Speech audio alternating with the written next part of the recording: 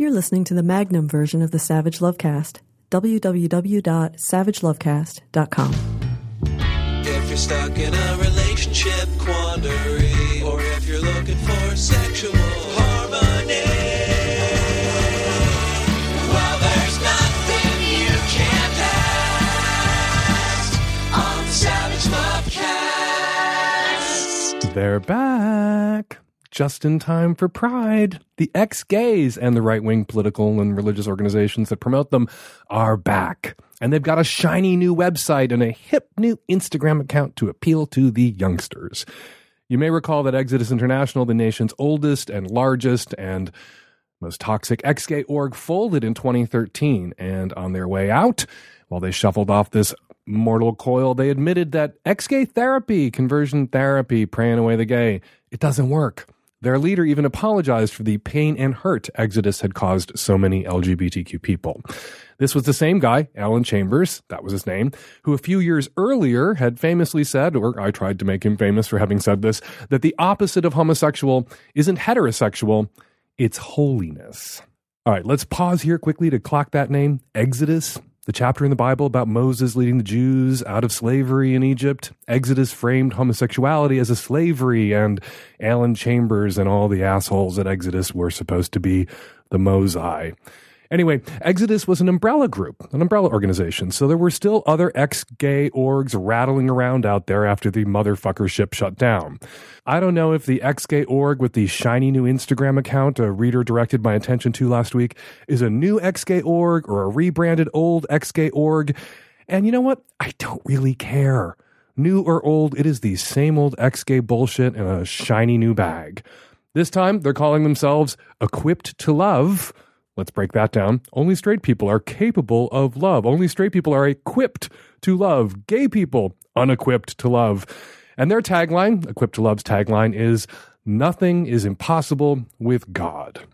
These are the same people, of course, who will tell you that they oppose homosexuality because two men can't make a baby. So some things are impossible, even with God on your side, it seems.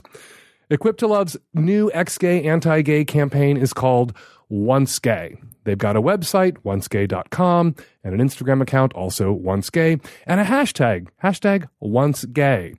And their Instagram account, in a charming move, appropriates the pride flag, because that's what Jesus would do, if Jesus was an asshole and a troll.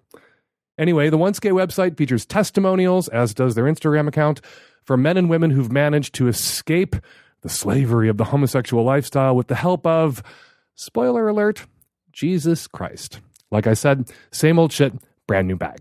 And they're pushing the same old garbage they've always pushed because really, garbage is all they've got.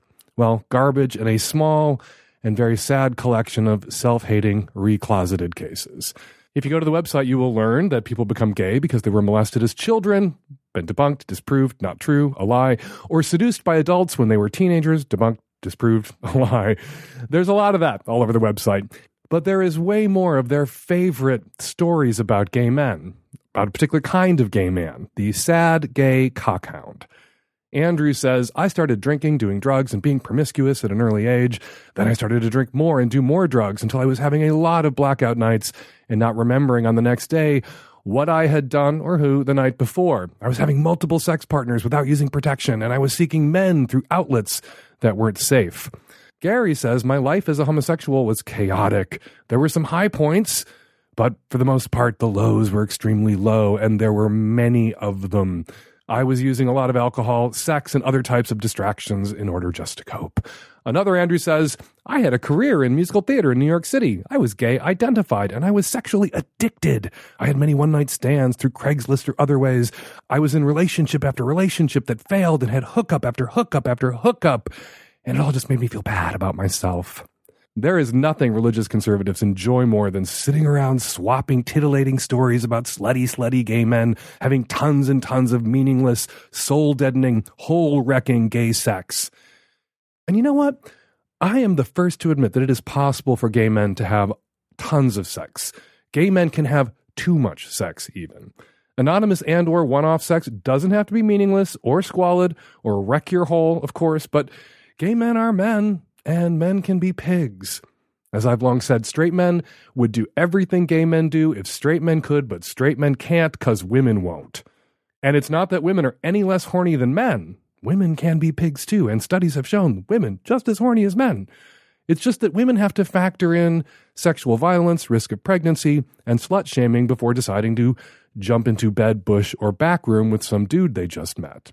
Now, let's assume, for sake of argument, that these testimonials are real and that Andrew, Gary, and Andrew are actual people who left the gay lifestyle. These ex-gay guys they're always trotting out. It's always the hoes, isn't it? Every last ex-gay guy featured at Once Gay, if these guys exist, either believes or is willing to pretend to believe that they had just one choice, gay and all the dicks, or straight and no dicks at all. Gay and all the drugs, or straight and none of the drugs. No middle ground, no moderation. That's what we in the business call a false choice. Because it is possible for a man to be gay and spend his entire adult life nibbling just one dick, or just one dick at a time. But in the ex-gay narrative, the titillating ex-gay narrative, beloved by religious conservatives, they cannot get enough of it. Fap. Gay sex is always meaningless and dehumanizing and a parade of cock. Gay men are addicted to dick, and we can't control ourselves. Only straight sex is meaningful. Only straight people are properly equipped to love. Only straight people can control themselves. It's easy to laugh at these self-hating ex-gay hoes and their stupid slogans and their false choices and their idiotic social media campaigns. But it's important to remember that gay people aren't the target audience for campaigns like this. The religious right isn't attempting to save us from ourselves. They're not trying to slap the dick out of my mouth. This is about weaponizing a small handful of self-hating homos and using them to convince straight people, including straight parents of gay children, vulnerable gay children, that gay people don't need to exist, that we can change and should change and would change if only we weren't so stubborn and so very addicted to dick. It's a dangerous argument because it's just a couple of short hops from these people don't need to exist to they don't deserve to exist to, hey, see that faggot over there? Let's end his existence. It is, at bottom, exterminationist rhetoric, eliminationist homophobia. And Equipped to Love is pushing it out there just in time for Pride and pushing it on straight people, including the straight parents of vulnerable queer kids. Because they're the assholes and they're the trolls, not Jesus Christ, their imaginary friend, and they don't care if they push a gay kid to suicide or get a gay man killed. Finally, Andrew, Gary, Andrew, I'd like you to meet Michael and Gary. Michael Busey, co-founder of Exodus International, and Gary Cooper, a leader of Exodus International back in the day. They met at Exodus, where they fell in love and came out a third time. First as gay, then as ex-gay, then as ex-gays. Also known as always were gays, always will be gays. You can't pray it away, guys. You can lie to your faith leaders. You can lie to your opposite sex trophy spouse. You can lie to us on Instagram, but you can't lie to yourselves. You know what's going on between your ears when your dick is hard. And if Jesus exists, so does he. All right, coming up on today's show, on the micro edition, tons of your Qs, lots of my A's, and on the Magnum Savage Lovecast that you can subscribe to at savagelovecast.com. Twice as long, more guests, no ads. Ellie and Leigh are here from the Les Hangout podcast to help us tackle a whole bunch of your lesbian questions. That's on today's show. Hey, Dan. I'm a 35-year-old straight male living in Des Moines, Iowa, and I have a pretty interesting situation that happened to me the other day at work. I'm a flight attendant, and I was flying with one of my work acquaintances, and I was talking about how great my relationship is with my current girlfriend and how she's basically up for anything. We've talked about possibly having an open relationship or open marriage in the future. And when I arrived back into Chicago at the end of my trip, keep in mind I'm flying with this guy, my girlfriend actually texted me, and she was like, "Are you by yourself? Can you talk?" So I called her, and what had happened apparently was once we landed into Chicago, one of my work acquaintance, the guy who I'm flying with, apparently had messaged my girlfriend and, you know, had asked her a really inappropriate question. The question he asked her was, you know, what's the largest sex toy you've ever used? And at first she thought that this was a prank that I was pulling with him, and it wasn't. So I told her that, and I was really completely taken back by the whole thing. I cannot believe my work acquaintance not only did that, but the fact that he did it while I was working right next to the guy. There's two questions I've got. The first one is, how do I respond to this with this guy? Do I say something to him? I mean, he's just a work acquaintance, but it's still, I can't let this go, I can't let it go on like that. No one should talk to her like that. And second, my girlfriend actually messaged my best friend, like, do you know anything about this? Because when I was still in the air, she was thinking, oh, this must be a prank. And my best friend was like, oh, it's probably something that he did, in conjunction with him. It's just a prank. And then when I told my best friend that, I said, hey, it wasn't. He literally said that he had messaged her. And his response was, oh, yikes. And he really at first didn't believe her. And now I'm kind of upset at my best friend for this too. I really don't know what to do. I could really use your help with not only how I confront this guy and how do I talk to my best friend about basically not believing and he didn't want to be involved in it whatsoever. Working backwards, I don't understand why you're mad at your friend for guessing wrong. Your girlfriend contacted your friend to say, hey, what's up with this, do you think? And your friend was like, maybe it's a prank? I don't think he violated your trust or violated you in any way or violated your girlfriend. I think he just guessed wrong. You might want to have a convo with your friend about why he would guess wrong. If in the past you've engaged in kind of dirty pranks and ribald conversation with him and joked around about the size of sex toys, he might make a legitimate case that it wasn't a leap to think that this might have been a prank in which you were participating. But obviously, it was the wrong leap, the wrong assumption. He guessed wrong, and he owes you a small apology while you two patch it back up and forget about this. The much bigger issue is your coworker. You let him know that you were in an open relationship. People all the time discuss their relationships, particularly their monogamous, closed, opposite-sex, heterosexual relationships. Those of us who are in relationships that don't fall into the monogamous, heterosexual, opposite-sex mold or category, we have as much right to discuss the shape and contour, the general outlines of our relationship as any opposite-sex, monogamous person does. Hopefully, an appropriate conversation at work, the opposite sex monogamous person doesn't tell you all the crazy monogamous sex that they enjoy with their partner. That's TMI and an appropriate workplace conversation. And likewise, somebody who's in an open relationship is allowed to discuss the contours and shape of their relationship without getting into the details of the kind of sex that they engage in with their primary partner or their other partners. It's just a fact about a person. Monogamous, closed relationship. What are you doing this weekend? Hanging out with my girlfriend, whatever. Fact about a person, open relationship. That your coworker went from learning that fact about you to the assumption, apparently, that people in open relationships have no boundaries, that people in open relationships can be asked anything, that people in open relationships are fair game for dick pics, unwelcome sexual questions and innuendos and remarks. That's a problem. And my advice to you would be to take it to this person first. You obviously felt comfortable enough with this person to share this information, to discuss your relationship with him in the first place. And then he made this leap that a lot of people make when they find out people in open relationships, which is to, well, I can ask them anything. I can hit on them. They are fair game. Since they're not doing the closed monogamous thing, they are public property. And that was also incorrect, but a much more offensive leap, much more offensive guess than the one your friend made. So go to him and say, dude, that was out of line.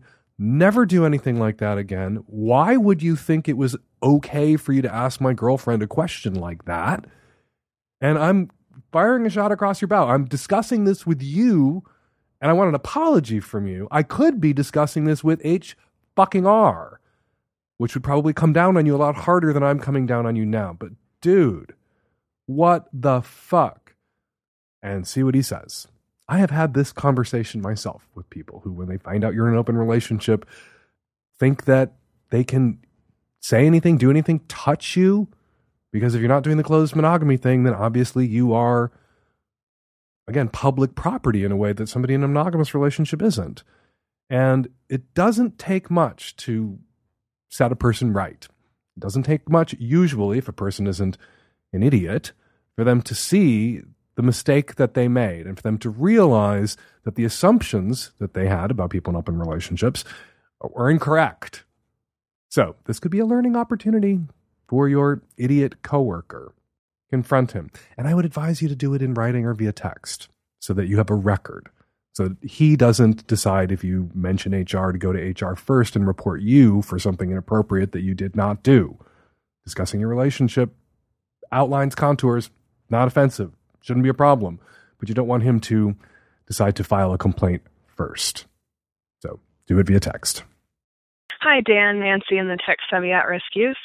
I'm a 22-year-old bi-female from Denver, Colorado. I'm wondering how to come out as a stripper to my family.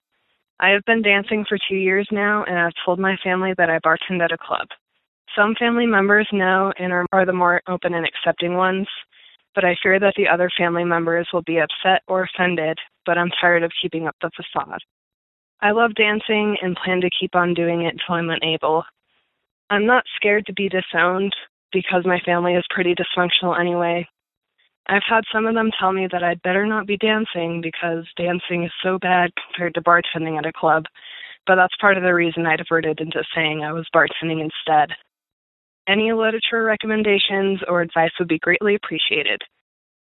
I often advise people to run their families on a need-to-know basis. Does your family need to know this? If you're gay, they kind of need to know that because that's who you're going to be with, and there's a public dimension to your relationships.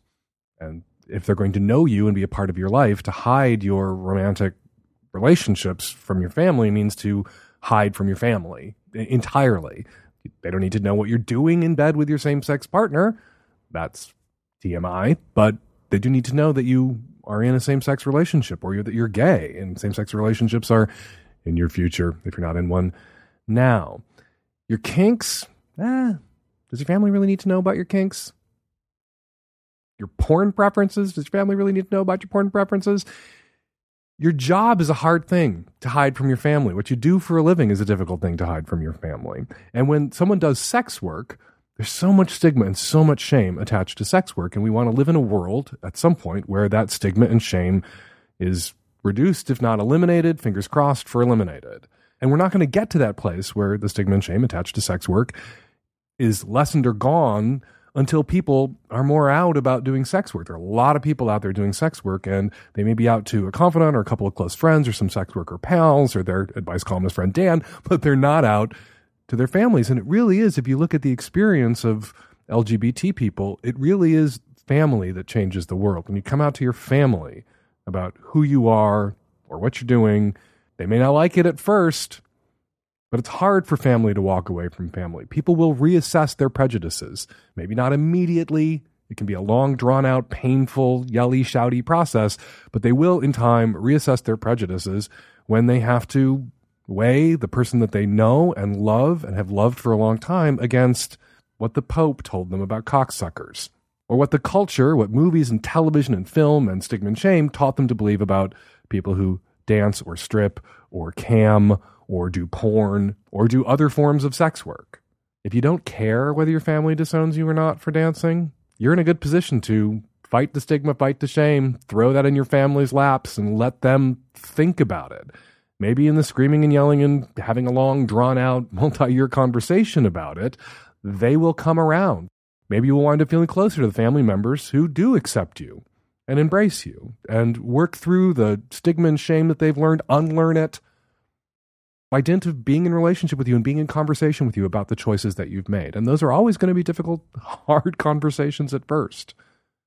But you sound like you're in a good position to have that conversation. They don't have leverage over you. They aren't paying your bills. They aren't paying for education. And they're pretty dysfunctional, and you don't care if they come or go. So insist that they accept you on your terms and be out to them. Be part of the change we want to see in the world where sex work and stigma and shame are concerned, by bringing the members of your family who can be brought along. Hey, Dan. I am a bisexual guy in a big city, and I just recently broke up with a guy I was seeing for about 2 years, and I was wanting to try to become a unicorn for a couple. It's been a fantasy of mine to basically just pleasure a couple for, come in and do whatever they want. I'm pretty open to kind of everything. Men and women, I love them both. I love fucking both. So I'm trying to figure out where to find them. you can give me any pointers on how to meet couples that would want to have an extra guy in the room for once, twice, many times, I don't care. I just would love to please a couple who might want a third in their arrangement. Got to hang your shingle. There are dating apps out there for people seeking thirds. There are dating apps out there for bisexual couples and bisexual singles, and I think you should jump in there. You can also put what you want or what you have to offer onto a mainstream dating app like your OkCupid or your Match.com. You can say who you are and say what you want, even there. Speaking to a bisexual friend of mine who wanted what you wanted the opposite sex couple where they could have the best of both worlds, he said the most success that he's had seeking that out isn't in organized swinging, which is pretty anti-male biphobic. There's a huge double standard in organized swinging where the women are allowed to be casually bi, but there's no touchy-touchy guy-to-guy. For some reason, that's not permitted in organized swinging, where he found the couples that he was looking for, where he could have the best of both worlds and be that very special guest star, be the third, be the unicorn boyfriend, was in cuckolding. He looked to cuckolding ads, couples who are actively seeking a guy to primarily have sex with the girlfriend, but a lot of those couples are seeking guys who are open to also incidental contact with the husband or boyfriend. And he said it was like a gold mine. So you might want to look to cuckolding. But if cuckolding dynamics, if that sort of DS play doesn't interest you, just hang your shingle out there, man. People who don't want what you have to offer won't ask, won't hit you up. But the people who do want what you have to offer don't know to hit you up until you put that shingle out. Hi, Dan. I'm a 33-year-old female. I'm currently trying to find a boyfriend, but I'm running into a problem right now. I am a member of the kink community, and I feel like it's important to tell people that that's a part of my life and that I'm in that lifestyle and that it might affect what I want to do with my spare time and what my ethics are like. However, whenever I bring the subject up to any person on any dating app, instantly guys are interpreting kink to mean horny or to mean generally slutty. So I'm just really trying to figure out how to go about mentioning that I'm a part of the kink community and being honest about it without instigating this impression that all I want to do is fuck every guy who breathes. I just would like your feedback in terms of, how you think I should approach dating, whether I should just tell guys, whether I shouldn't tell them anything, or if I should explain things differently. I assume that you're open to dating people that you meet within the kink community. You don't mention that as a potential strategy. You're talking about everybody you meet outside the kink community. Now, maybe that's because you're only encountering this problem when you attempt to meet people outside the kink community, and you are open to dating people you meet in the kink community that you're a part of, but also wanting to move on all fronts, which I recommend to kinky people all the time. Avail yourself of those kinky spaces, online or in real life. Go to the munches, be an active member of the organized kink scene in your community, but also, as kinky people, you have a right to be on OkCupid and Match.com and #open and Tinder and Bumble and Christian Mingle and Farmers Only and everywhere else. And there are kinky people on all of those sites. When someone is kinky and they include that information on a site that is targeted primarily at normies, that can bring out the worst. Not in kinky people, because kinky people understand that just because someone is kinky doesn't mean that they are open to anything and anyone at any time. So a lot of the negative attention or hyper-sexualized attention that kinky people get, people who mention that they're kinky on these sites, which most people who are kinky don't, is from non-kinky people who just think, oh, this is a kinky person, a self-identified kinky person. I can say and do whatever I want with this person. That's an insta-block. Block that person. So the question then becomes, as a kinky person, do you mention that you're kinky on your OkCupids, etc.? And I think it's best to perhaps withhold that. Go on a couple of dates. Get to know somebody. There is that point at which you begin to share who you are sexually with someone else. And there's that point when you're dating someone, maybe after the first time that you made out, where you begin to let them know who you are sexually. And that is the time to lay your kink cards on the table after they've gotten to know you a bit. It is an important part of your life, caller. You identify as a member of the kink community, and that's information that you're going to want to share with a potential future partner, particularly if it's something that you want to bring them into, that you want them to be a part of your activities in the organized kink community, or it's something that you want to be able to pursue concurrent with maybe a vanilla relationship. Maybe you're totally up for a relationship with somebody who's only interested in vanilla sex and you are also interested in vanilla sex, but there are these kink pursuits that will always be a part of your life. And your future partner, vanilla or not, has to be down with a certain degree of openness and an accommodation and allowance for you to pursue these other sexual interests because they're really important to your sense of sexual fulfillment. And that's information that that person is entitled to, but not necessarily at the moment that they are checking out your ad on Bumble, Tinder, Fish, Cupid, Farmer, whatever. It's not deceptive for a kinky person to withhold their sexual interests. It's not an act of deception for someone who is kinky to roll that information out a little bit later. Vanilla people don't have to rattle off all of their particular sexual interests and their sexual peculiarities, and almost everyone has them, on their personal ads. Kinky people aren't obligated to do so either. But you do want to demonstrate good judgment by laying your kink cards down on the table at an appropriate moment. Hi, Dan. I'm a 31-year-old queer-identified person in the sense of both gender and sexuality. My presentation comes off as somewhere between a butch lesbian and a femme boy. I'm reaching out to you, but also your listener base, to see if I can get some answers and to see if other people are feeling the same way I'm feeling. As I grow older and sort through my sexuality, I'm realizing that although I have a very strong attraction to primarily women, I also have an attraction to men, but only in a very specific way. The thought of vanilla heterosexual type sex really squicks me out, but the thought of having sex like a gay man really turns me on. I've gotten to peg a few guys, and it was really hot. When I watch gay porn, I picture myself in the top position, and the men I'm attracted to are very femme or gender queer as well. In the spectrum of my gender queerness, I often feel like a gay man. The thought of finding a straight guy who likes being pegged is not so appealing. So here are the things rumbling around in my head that are preventing me from pursuing this type of sex. I'm very active in the gay community in my city, and I'm a performer. Most of my friends are gay men. I've noticed a stigma around women who are attracted to gay men and pursue them. These women are talked about in a very negative way, as if they are creepy and clueless and like they have a weird fetish, or they're brushed off as fag hags who just want to make out with their gay friends and are seen as a joke. And although my gender is fluid, I'm worried that I'll be viewed in that way. I'm worried that my gender and sexuality will be invalidated because I have a vagina. I've thought about getting on some of the dating apps to put myself out there to possibly find someone who would be interested. But because I do know so many people in my community, I'm worried that my wants and desires and sex life would be put on blast and I would not be taken seriously or be made fun of in some way. Are there even gay or homo-flexible or queer femme men out there who would be interested in being topped by a person like myself?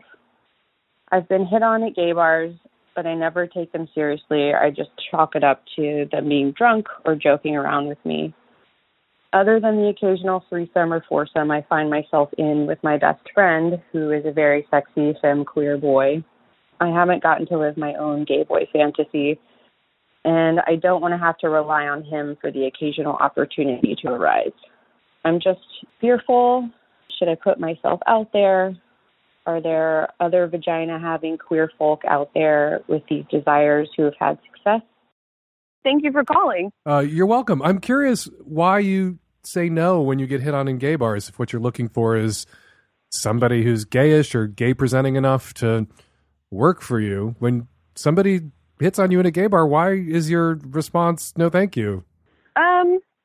Because I feel like usually it like the few times that I have let myself go there, then it usually is just like it doesn't actually ever go anywhere. It's just kind of, I feel like it's like a drunken fleeting moment or a joking around, and when I take it seriously, then my feelings get hurt. That makes total sense. You know? So you've learned from experience not to take the drunken, skinny, pretty gay boy up on the flirtatious offer because either he's going to balk at the last minute or it wasn't genuine. That makes sense.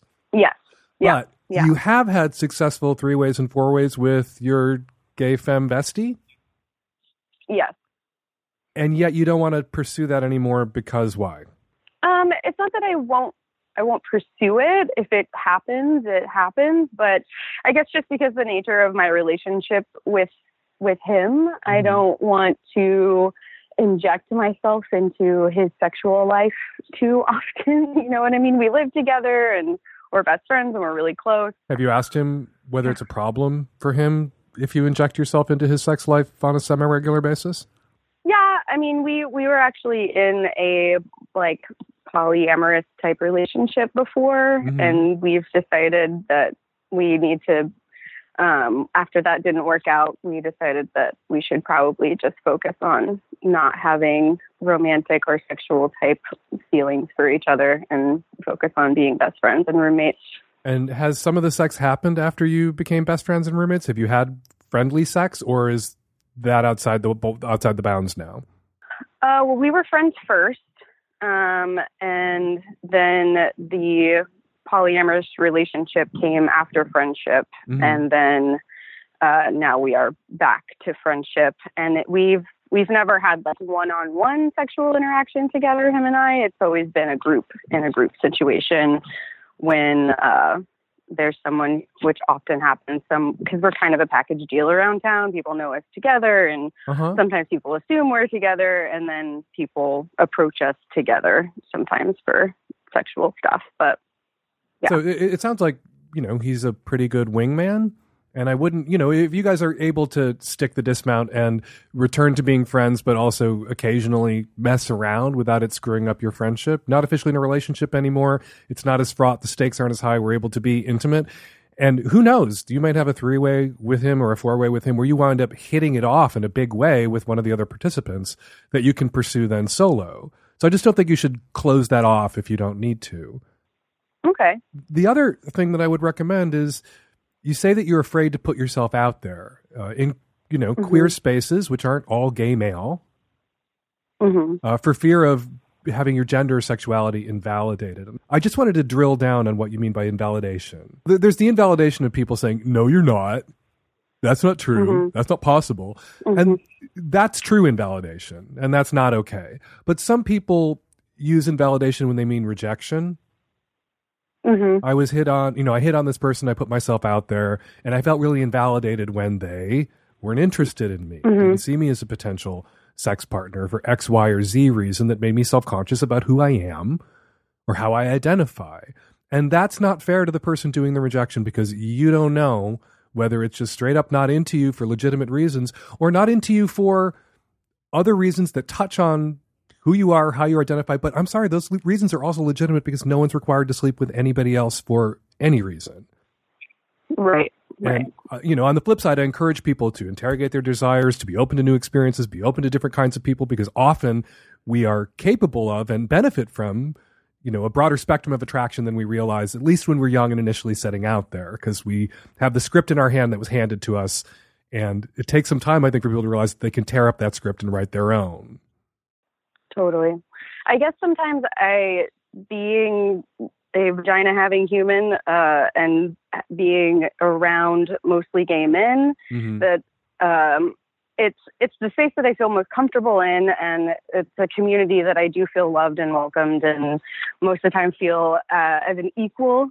But, especially when gay boys do the same thing that hetero boys do, when hetero boys have to act out and prove their masculinity, gay boys kind of do the same thing and talk about how disgusting vaginas are sometimes, and, oh my God, I would never touch one, and all that kind of stuff. And, backstage and things, when comments like that fly around, it just kind of gets me in a weird headspace and makes me feel a little othered and feel like, undesirable. And I don't know. Well, I hate to, first of all, I'm guilty of that same kind of shit myself, and I apologize if I've made you feel othered, but you are undesirable to gay men. Oh, absolutely. Yeah. And I get that. And, you're looking for a particular kind of queer person. Yeah. Who is on the bi spectrum, femme, reads gay, but is into women and not squicked out by vagina, wants to plant his face in one. Those guys are out there. They're probably mixed in with the pile of gay guys who are also out there. And you're going to have to dig through that pile to find the guys who are the right certain type of queer femme man for you. Right. So you're saying I just have to put myself out there. Yeah, you do have to put yourself out there. That process can be a little frustrating because you're going to encounter some of that youthful squickiness. And not to excuse it, but, think about 11-year-old boys. All of them are squicked out by girls' bodies. Ew, gross, right? And then they all hit puberty, and the straight and bi ones are like, yum, yum, yum. And they get over the ew, gross pretty quick. Not because they're more highly evolved, not because they took a women's studies course at 11 or 12, but because puberty grabbed them by the dick. Right. Little gay boys don't get grabbed by the dick at 11 or 12 in quite the same way. And so that squickiness can linger, particularly into the early 20s. Because they've never really had to think about it or confront it. Right. And that's not to excuse it, it's just to contextualize it. And maybe to thicken your skin a little bit when you encounter it. That it's not about you or your vag, it's about them. Right. Yeah. And I mean, I'm not a person who can't take a joke, and I usually throw it right back. It's harder whenever sometimes I see it coming out of mouths of the guys who have touched my vagina, but just to say one thing in public and then do another thing in private, that's sometimes hard to swallow. But what do you do at that moment if somebody who's literally touched your vagina says something squick about vagina in front of you and you're standing there? What would you do? I'll tell you what I would do, but first I want to hear what you've done. Well, I usually just shoot them a look, or I just sometimes disappear depending on what mood I'm in. Sometimes I just want to yell, "I've been inside of you," but that's probably not helpful. I think that would be very helpful, and I think that you should absolutely do that. Yeah. Okay, I'll try that next time. Yeah, I'm sorry. You're going to have to look for what you want where it is, and the particular type you want is probably gay identified, even if he's not gay. Right. If he's femme and he reads super gay and is primarily attracted to other men, to the extent that he needs to be for you to be attracted to him.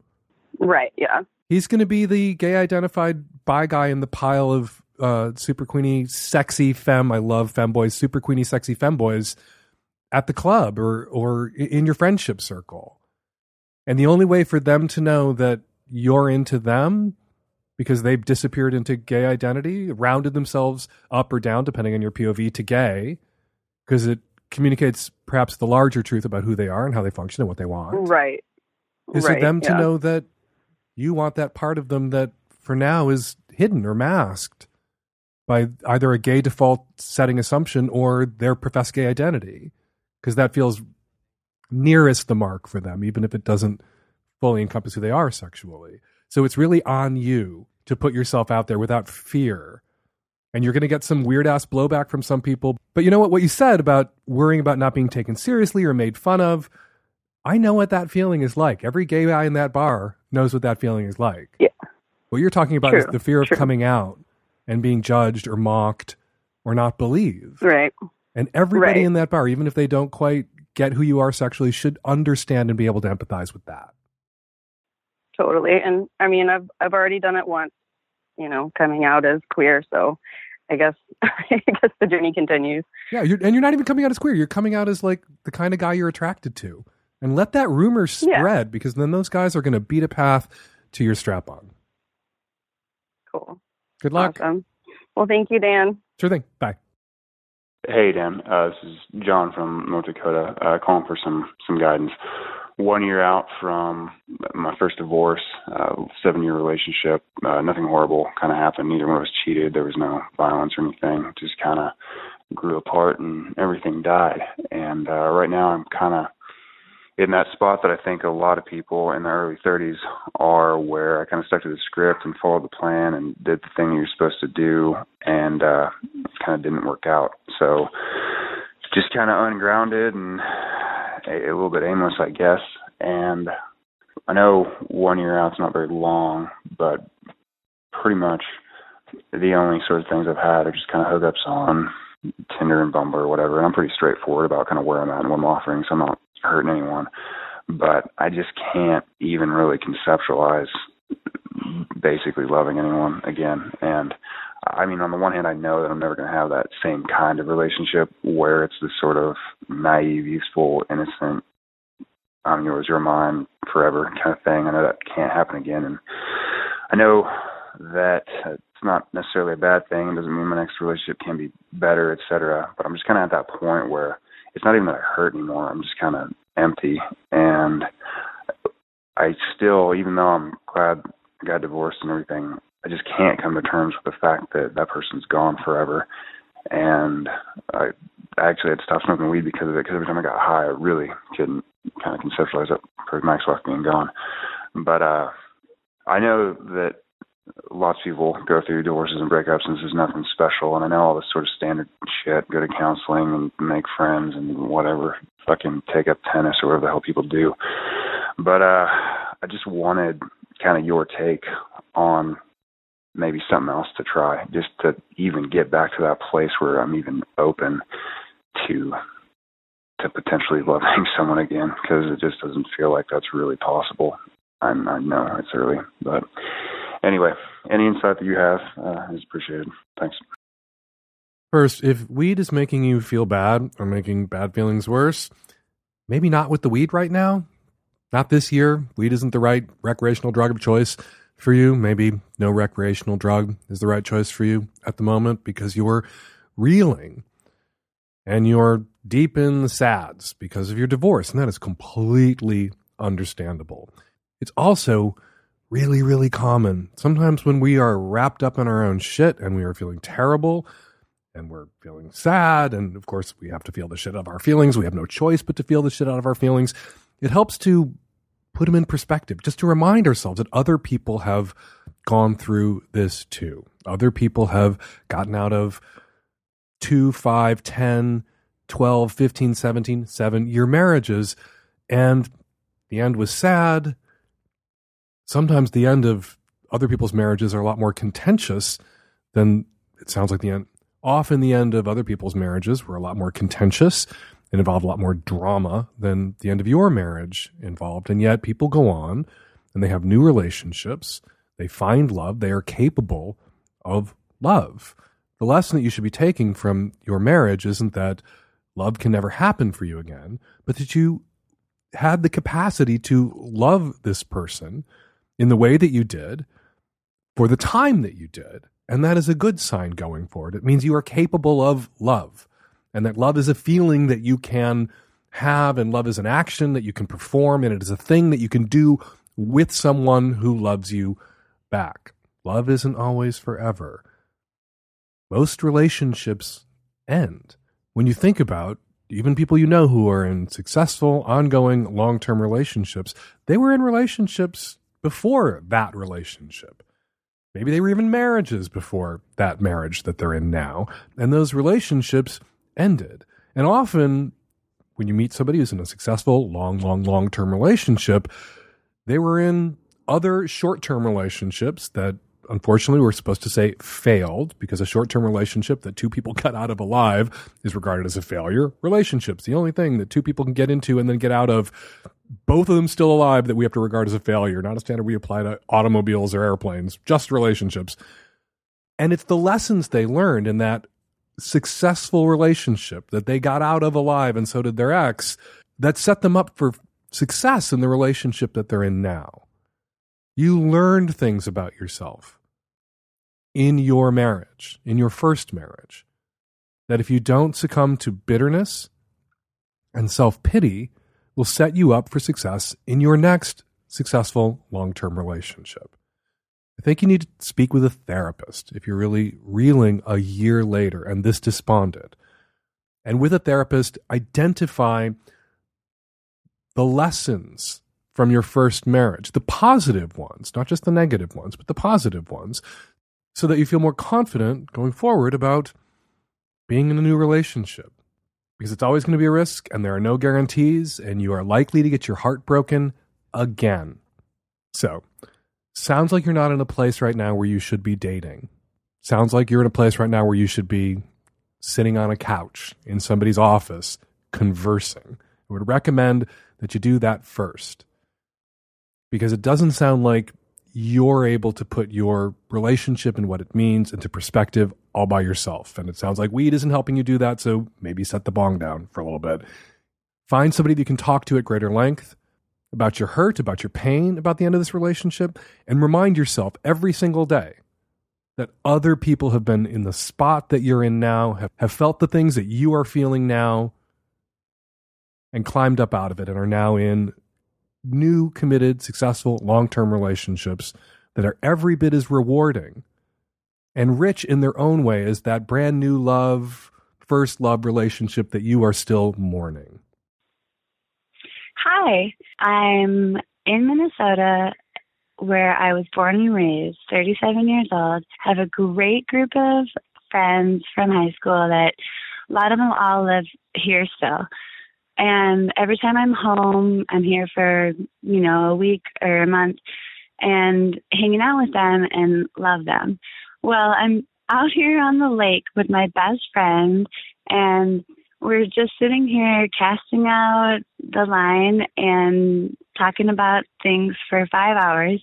And finally, she looks to me and says, "So I have to ask you a question. My boyfriend, someone that we went to high school with, we all went to high school together, said that he has heard that you like to get peed on." And, I'm not averse to people that like to get peed on. It's not my thing at all. And I'm frankly mortified. And my first reaction was just like, how I feel like I am being bullied as a 37-year-old woman, but also like I'm embarrassed. Like, how on earth can I combat this? It's just my friends who are married with kids, and maybe some of them have heard about it, maybe some of them haven't. I don't know. And I don't really know what to do next. Tim, do you have anything to say? Do I go to the boyfriend? Do I go to my friends? Do I not even care? I'm proud of my sexuality and I'm proud of who I am, but I just am not really like that comfortable with all of my best friends thinking that I have asked a human person to pee on me. The only way to counter a malicious rumor is with the truth. Your friend, when she asked you whether you actually did enjoy getting peed on, presented you with an opportunity to tell the truth and to tell her that no, indeed, you do not enjoy getting peed on. And hopefully she has relayed that message to whoever it is that she heard from in the first place that you like getting peed on. Not that there's anything wrong with enjoying getting peed on or wanting to pee on people. If you want to be armed with some facts, urophilia, pretty common, but men are overwhelmingly the urophiliacs of the world. Men tend to fetishize urine more often than women. If there's an opposite sex couple and somebody is being peed on, it is almost invariably at the male's request that the peeing, whichever direction it's going, is being performed. So I wouldn't worry about it too much. This is a hometown rumor started by a malicious fucking ex. If you want to be proactive, contact a few of your friends in town and let them know who you think started the rumor and let them know that it is not true. There are definitely things that you enjoy in the bedroom, but that ain't one of them. And I say this as someone who there's a lot of gossip and rumors circulating online about, I wouldn't worry about it too much. And don't assume that someone who spreads a rumor like that, somebody who just brings that up in casual conversation at dinner or a party, is given a lot of credence by others. Most people, when somebody just blurts out, "Hey, my ex-girlfriend likes to be peed on," look at that person and think, why on earth would you tell me that? True or not? And it makes that person look like a malicious gossip or an asshole liar or both. So even in the telling of this and the retelling of this and the pushing of this malicious untrue gossip about you, your ex-boyfriend, if indeed he is the source of this rumor, comes out looking worse than you do. Hi, Dan. I'm a 28-year-old queer woman living on the East Coast. I'm in a relationship right now with a woman in her late 40s, and we've been dating for coming up to 10 months. We have pretty much stopped having sex, so it's kind of like the notorious lesbian deathbed. And it's because she's stressed and whatever, blah, blah, blah. But in every single relationship that I've had, long-term, short-term, the sex has faded. I have a high sex drive. I love having sex. It's always my partner who, you know, is stressed or doesn't want to have sex as much anymore. Literally every relationship this has happened. So I don't know if there's something wrong with me and it makes me feel like maybe I'm not attractive or I'm not good enough or anything like that. So I want to know your opinion. Am I just continuously choosing the wrong partners to date, or is there something wrong with me? If this happened like once, it would be totally fine. But this is maybe the fourth time in a relationship that it's happened where we just stop having sex like a couple months in. All right, joining me by phone to help tackle this question about lesbian deathbeds, Ellie Brigida and Leigh Holmes Foster are the co-hosts of Les Hangout, a podcast about lesbian experiences, representation, culture, life, and love. Hey, Ellie. Hey, Leigh. Hello. Hey.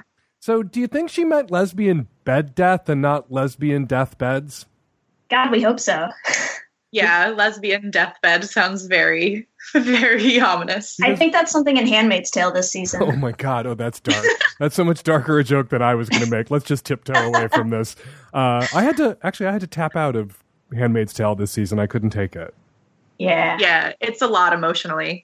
Yeah, it's a lot of torture porny stuff this season. And let's not get stuck on that. God, I want to get off deathbeds as quickly as I possibly can.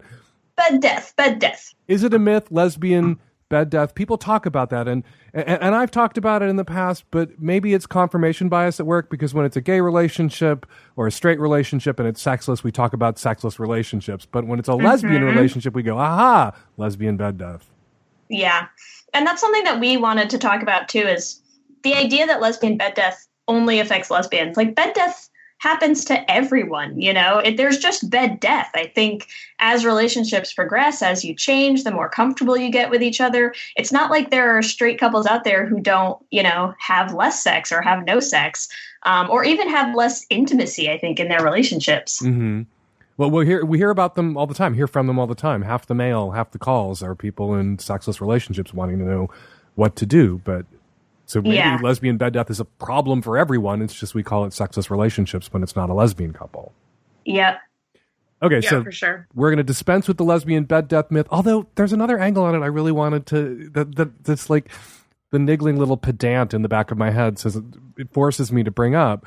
There's this thing that people write about and talk about, reactive desire, that for many women, when they're approached, when they're made to feel desirable, suddenly desire and horniness kicks in. So if you have a relationship with two women, maybe you have a relationship with two people with that kind of reactive desire. And if no one's instigating, because both partners are waiting for somebody else to create that reaction by approaching them, by instigating, is that a recipe for more sexless relationships in lesbian land than in opposite sex or same-sex land, same-sex gay land? Yeah, well, I think Leigh and I actually have talked about this a little bit. And there is, I think, the idea of waiting for your other partner. And also, I think, being more likely to accept when someone isn't in the mood, if that makes sense. Uh-huh. You know, with two women. With two women. You know, you start instigating, you start initiating with your partner, and your partner tells you, oh, I'm not feeling it today. In a lesbian relationship, I think we're more likely to be like, oh, honey, it's okay. You're not feeling it. All right, let's just cuddle, you know?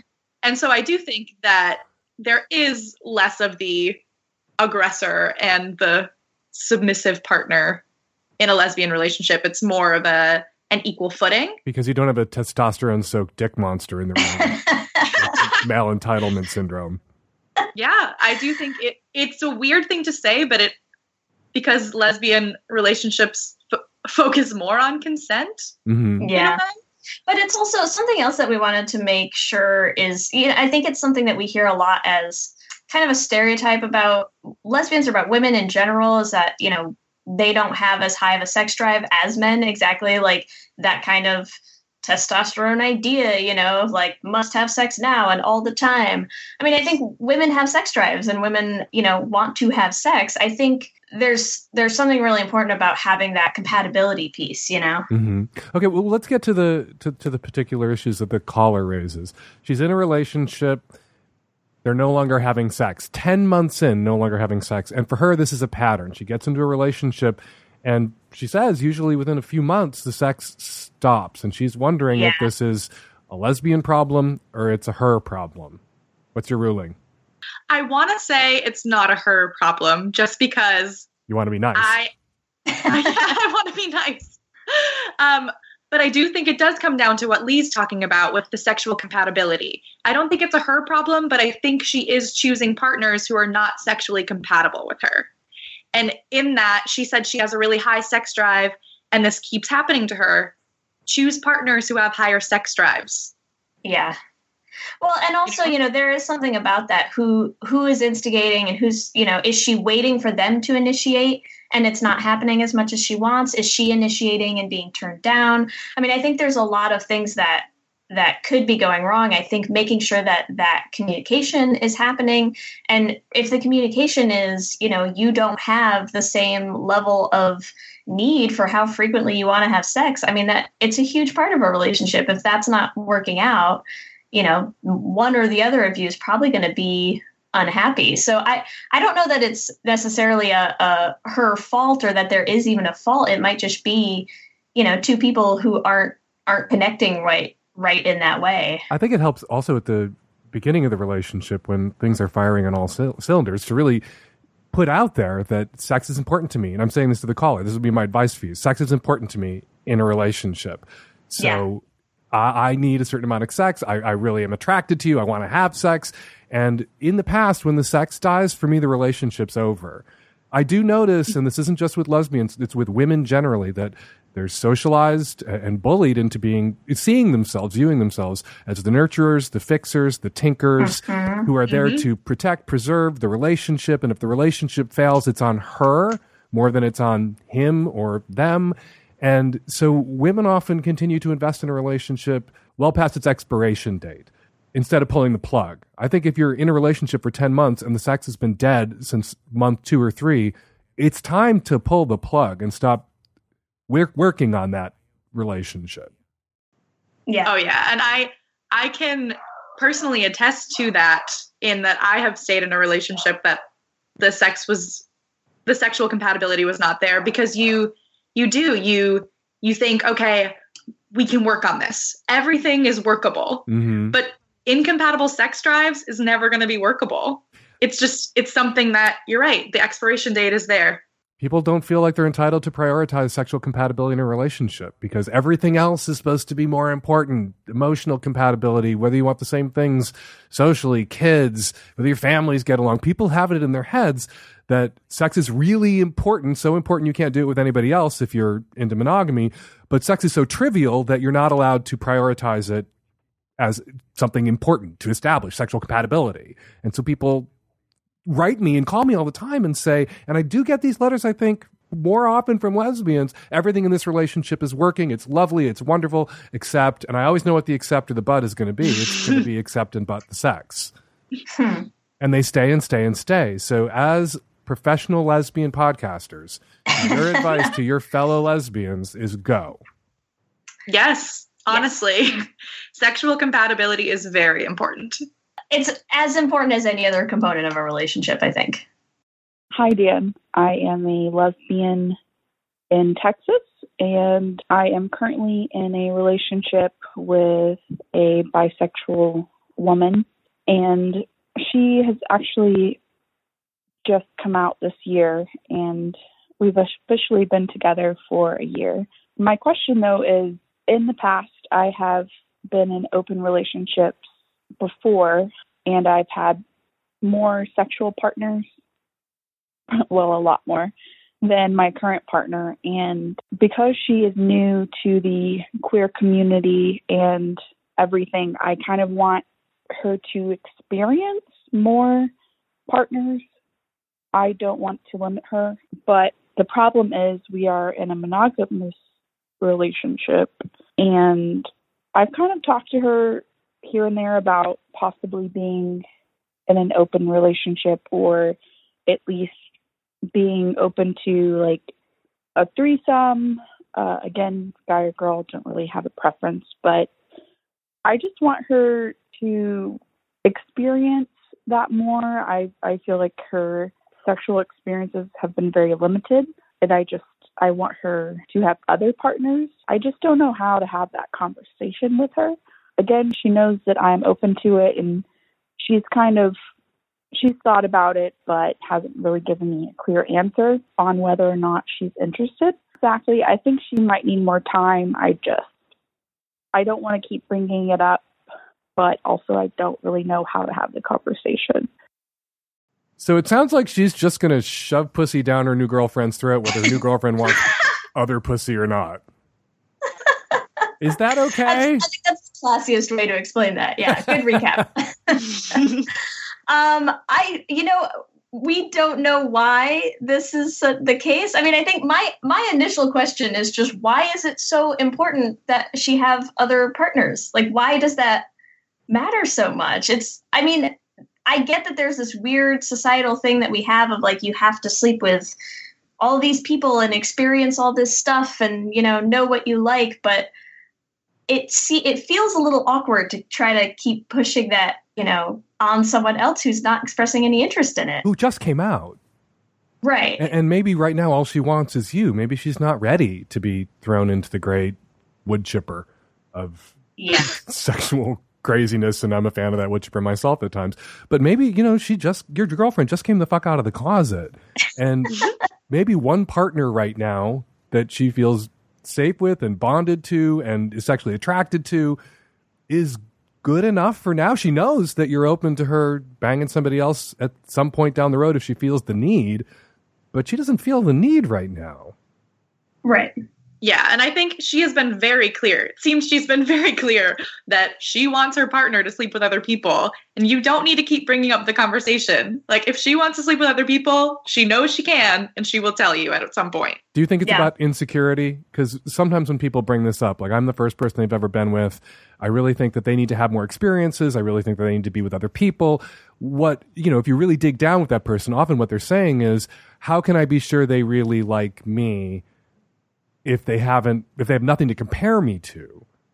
Yeah. I think it's definitely fear-based. I mean, I think the idea is, somewhere underneath that, there's this idea of what if I'm not enough, and what if they want something else eventually? Like giving them that chance now, I can see the motivation, but it feels a little weird to try to force them into it if they don't want that, you know? Yeah, chill the fuck out. If she doesn't want to sleep with other people, like, maybe don't force her to. It's kind of weird. Because eventually the girlfriend is gonna think she's pushing me away. Not that she wants me to have more experiences, but she doesn't want me, and she's trying to offload me to a cast of thousands. Well, or that it's projecting. She really wants to push for me to be able to sleep with other people so that she can sleep with other people. I mean, I feel like there's a lot of ways that could come across that don't seem like the right decision for, having a healthy monogamous relationship. Okay, so caller, you've got your answer. Stop re-asking the question in hopes that there will be a different answer. The answer right now is she is content with things as they are. She's only wanting to fuck you right now, and you need to let that be the fucking answer and fuck her. Yeah. There you go. Fuck your own girlfriend. Is that a good? Seems pretty easy. Yeah. This is what we call not a problems around here. This is you're making this not a problem by hammering away at it, by insisting it must be a problem when really there's no problem here. You don't particularly want to sleep with anybody else right now, caller. Neither does your girlfriend. You have it on some sort of odd point of principle that she should wanna, but she doesn't, and she knows that she could. So when she's ready to or would like to, that door is open. Hey, Dan. I'm a 24-year-old bisexual female in Canada. So my question is about my ex-girlfriend who cheated on me, and we broke up 2 years ago. She left me with a dog, apartment, a car lease, and basically derailed my life for that time. So now I've got myself back on my feet, and I was doing an innocent Facebook creep, and I noticed that my best friend liked her profile photo. So I click on the list and accidentally liked the photo myself. and I immediately unlike it, and it was too late. So she messages me asking if I'm ready to talk, and I made it clear I don't want to talk. I said, it makes me sick knowing that you still exist. Leave me alone, which is rude, I understand, but subjectively, like, she's a terrible person. So her girlfriend, fiance, then sends me a novel explaining how well that they're doing together and that she just wanted to apologize to me and that she's come a long way with her addiction and is sensitive, blah, blah, blah, blah. She also mentioned that my best friend is planning to hang out with my ex and that I should consider forgiving her too. So basically my question is about my best friend. I feel really betrayed that she would even consider a friendship with my ex because they were never friends before. So basically she said that she just knows that my ex will understand what she's going through with addiction. I mean, I try to understand where I can, but that's what AA is for, and everything else, anyone else. So please help me if you can, Dan. Is it fair for me to think that a lot of lesbian ex relationships are pretty toxic? So I feel like we always say there's two extremes with lesbian exes. You're either like this level of toxic or you're like still best friends. I feel like or they're in your bridal party, Leigh. Hey. Oh my God. Did you have an ex in your wait, stop. Did you have an ex in your bridal party? I did have an ex in my bridal party. I think that's lovely. I support that. But that's sort of the other extreme situation. There's very infrequently the gray area of, we're just sort of neutral towards each other. Mm-hmm. Yeah, either you hate their guts and you never want to see them again, or you still live with them. We have to do a little forensic accounting here to figure out why the caller seems so furious. She told her ex, it makes me sick knowing you still exist. Yeah. That's pretty hot. That's heavy words right there. Yeah. And, based on, she mentioned addiction, it sounds like the relationship was high conflict and the end was pretty traumatic for the caller. So I don't want to come down too hard on the caller for seeming so angry, because we all have exes who were really awful to us and we're never going to be able to invite them to be in our bridal party. But the issue isn't with her ex. The issue is with her best friend. Yeah. I think the thing is, no one is going to say that you have to have any sort of specific relationship with your exes. I mean, it's such an individual situation. There's so many layers that no one can ever really get into. I think the thing with your friend, though, is, you can't really police what your friends do. I mean, you have to be able to separate to a certain extent, your relationship with them and their relationship with other people in their lives.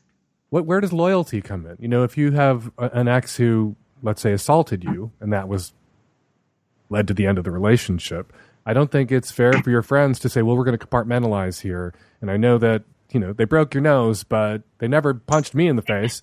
So we're friends, separate and distinct from your relationship and all of its drama and trauma.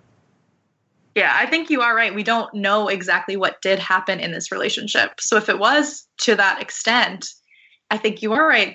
The friend should respect that. If they're your best friend, they have your back no matter what, right?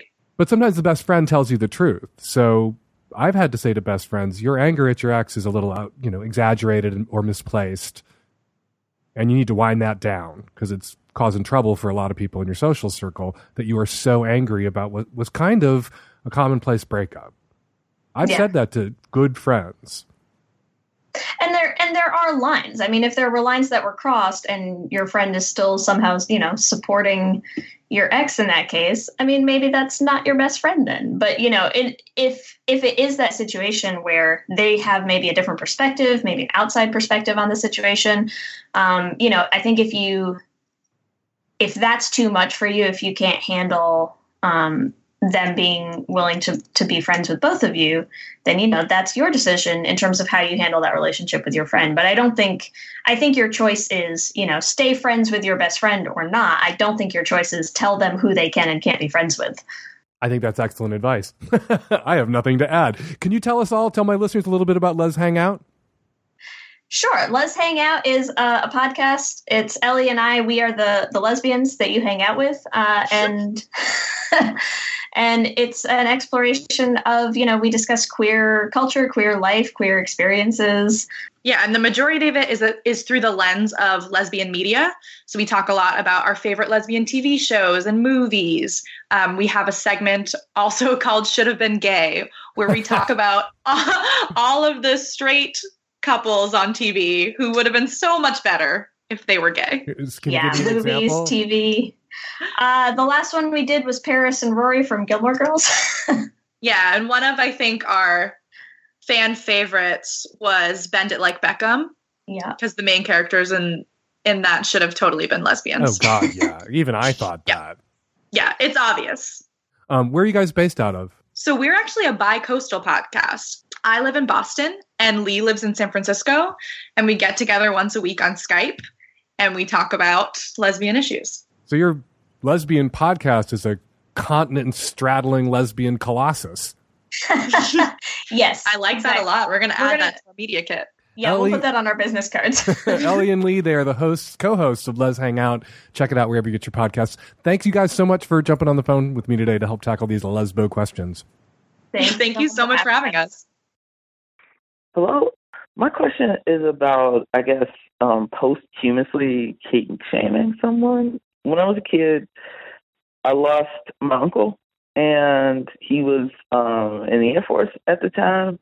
When he passed away, the news was that he had passed away through autoerotic asphyxiation, which at the time we didn't believe. We still don't believe, I think, as a family. But I was thinking about it recently, and I think, I don't know, like it's weird for me to try to figure out like how I should feel about it. Is it okay that we don't believe it because it's like moral for a lot of us it's just like this seems like a bad thing, but at the same time I feel like I should be okay if that's the truth too. So your uncle died years ago through autoerotic asphyxiation. Please, people, don't engage in solo asphyxiation play. Too many people have died. Too many people continue to die by risking it. And most people who die engaged in autoerotic asphyxiation play, it's not the first time they attempted it. So people wind up creating for themselves a false sense of security and immortality because the first 30 times they attempted this, they survived and they were fine. People don't die from autoerotic asphyxiation usually the first time they attempt it. So don't do it. Asphyxiation play is, if you're going to do it and it's risky and dangerous, and I don't think you should do it, it is for partnered play. You rarely, if ever, hear about someone dying doing asphyxiation play with another human being there in the room. That wasn't the question, though. What about your uncle? Posthumous kink shaming. It amazes me how often you read about what's clearly, when you dive into the details, a death from autoerotic asphyxiation, a death from a masturbatory, supposed to be pleasurable experience, the intention was pleasurable, being called or described as a suicide. And people are more comfortable, because of the sex negativity and sex shame and kink shame in the culture, going with suicide, despite the shame and the stigma attached to suicide, than they are embracing or accepting, not embracing, just acknowledging that this was self-pleasure gone terribly, terribly awry. I don't think you can kink shame the dead, but I don't think it's helpful for the living to misattribute an autoerotic asphyxiation death to suicide. Because an autoerotic asphyxiation death is an accidental death. And people need to be acquainted with the risks. And when autoerotic asphyxiation deaths are presented to us in the drag of suicide, it prevents people, or more people, from getting it through their heads just how risky autoerotic asphyxiation play is. Very sorry about your uncle's death. Hello, Dan. I'm in a 4-year relationship with another man. Previous to that, I'd been in a 7-year relationship with another man. And currently my relationship is monogamous. In my previous relationship, I had been both monogamous and non-monogamous.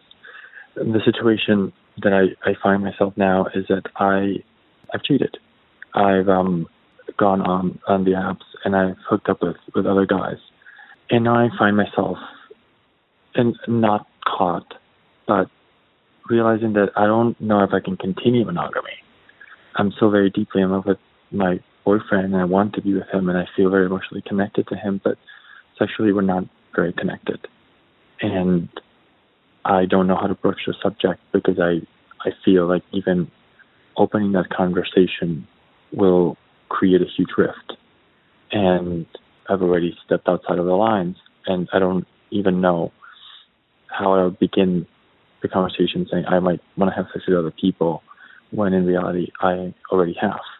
I know that this calls into question a lot of my own character, and I do feel a lot of guilt about it, even though it wasn't only once. It's been more than once. And I'm trying to stop. I'm trying to at least put a lid on that. But in the absence of sex with my boyfriend, it feels good. It feels really good to be with somebody else. So any advice for me? Ask yourself which scenario your relationship with the boyfriend that you love, and I don't doubt that you love him. People indeed can be in love with someone and cheat on that person. Ask yourself which scenario the relationship is likelier to survive.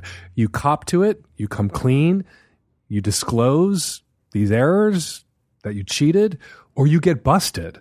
If you are getting on apps in the city where you live and you are sleeping around behind your boyfriend's back, that is going to get back to him. You are likelier to survive the cop to it than the busted for it. So I think you need to go to your boyfriend, particularly if you are taking risks with other men, and tell him what you've done. Tell him that you feel bad about it to an extent. I think you should be completely honest with him that you have enjoyed the sex and felt guilty about it. But what you've learned now, what you know now about yourself, is that a monogamous commitment is not the right thing for you in this relationship, perhaps, or in any relationship, most likely. And so going forward, this needs to become a non-monogamous relationship for it to survive, because you can't do monogamy. And if this relationship ends going forward, please don't make a monogamous commitment to the next man that you commit yourself to. You say you feel guilty. You say you want to stop. Doesn't sound like you want to stop having sex with people in addition to your boyfriend, the guy you love. You enjoyed that. You want to stop lying. You want to stop sneaking around. You want to stop looking at him when he says, I love you, and wondering, would you really if you knew who I was and what I've done? Tell him who you are. Tell him what you've done. Ask him how he feels. He may be open to the idea of a non-monogamous relationship. For all you know, he may have cheated on you already too, and it might become a mutual disclosure session. That has happened. I've heard from people who tearfully confessed an infidelity, only to sit there and have their partner tearfully confess their own infidelity.